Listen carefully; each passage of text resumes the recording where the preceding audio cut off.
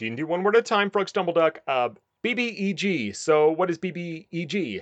This is an abbreviation common in the D&D community for Big Bad Evil Guy. And that would seem what my ex has become.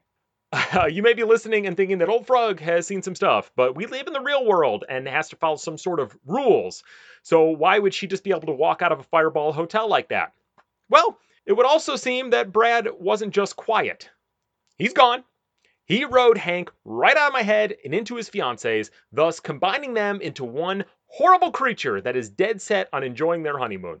Which in and of itself doesn't sound bad until I hacked Brad's email by correctly guessing his password as KingDong69, and I see that the itinerary for their honeymoon includes killing me.